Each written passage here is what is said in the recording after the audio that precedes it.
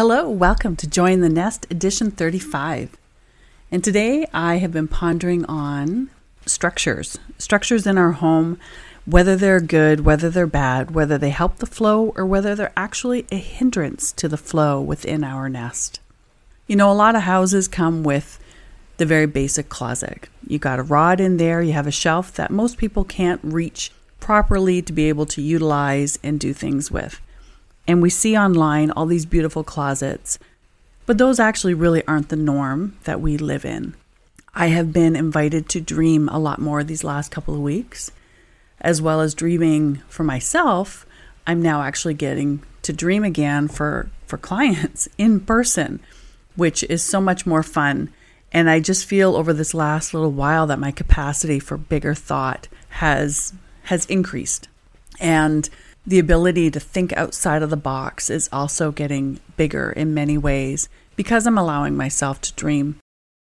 I was wondering, are you stuck with some structures that you just think are there in your life or there in your nest, so we can be practical, what is there physically, but also we can think abstractly and what is actually just in your life that needs to be changed in this season going forward?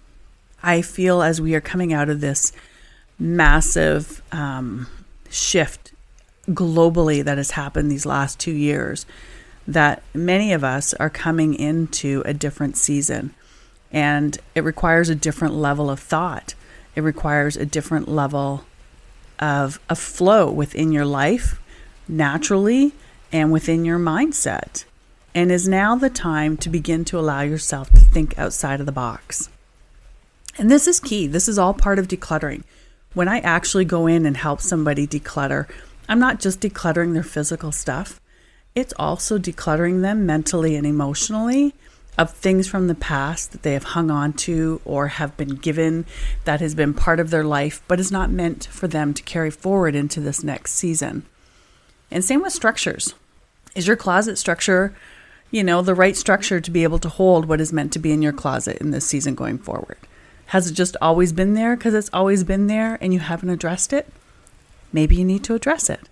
Same goes for maybe your kitchen. Maybe having a cupboard is completely impractical and it would be better to have drawers in that structure. And so therefore, remove the shelves, install slide out drawers or even slide out tray type things so you can put tins on it and be able to reach the back of it easily without having to try and bend down and shove your arm in there and try and find it. So I give you permission to think about an area in your home that has existed the way it has existed since you've been there, but it's not actually really serving you well. And to think, can I do something better with this space, with this closet, with this corner, whatever it is, and think outside of the box. You might have to invest, but imagine that investment now, what that will pay off in time later for ease of storage and retrieval, because you don't want to just store things to store things. You want to be able to store things so you can easily use them and put them back.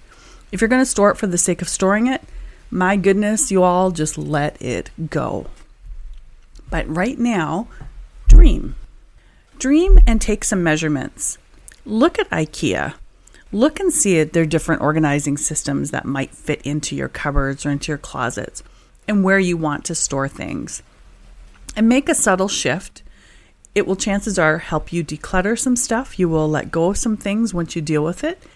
And it will make it a joy owning what you do own because you can access it and use it far easier. So I bless you to think outside of the box for yourself in this season going forward and what you might need to let go of. Mentally, emotionally, but absolutely physically. I bless you to think outside of the box on how you store what you do love and use so that it is a flow within your home and an easy rhythm. Have a great week. Diane.